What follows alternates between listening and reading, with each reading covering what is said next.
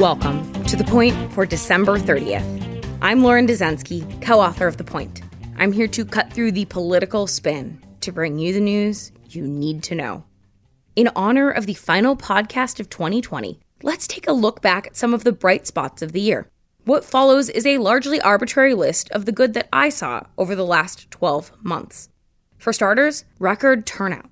More Americans than ever before voted in this year's presidential election, despite the pandemic that forced many states to shift their voting strategies, including offering early voting.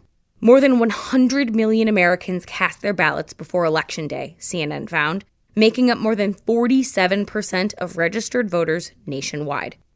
Second, more poll workers than ever before got involved. Officials sounded the alarm this spring over major shortages of poll workers, those people crucial for a seamless election to actually take place.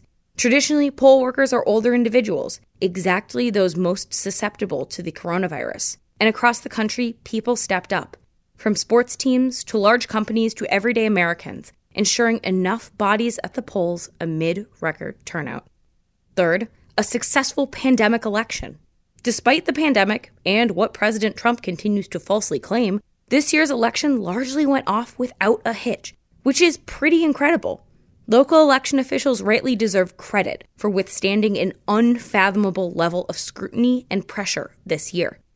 Fourth, women reign in the House. A record number of women will serve in the incoming Congress, thanks to record gains by GOP candidates. Democratic women will still far outnumber Republican women in the House, but Republicans will double their ranks from 13 to a record of at least 26 women in the House, making up for losses in 2018.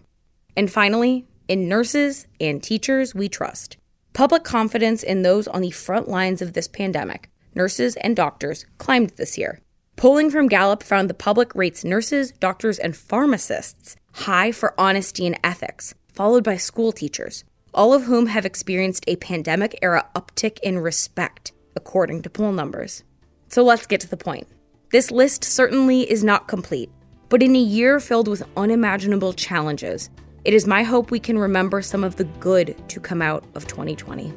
And that is the point for December 30th, 2020. Thank you for listening.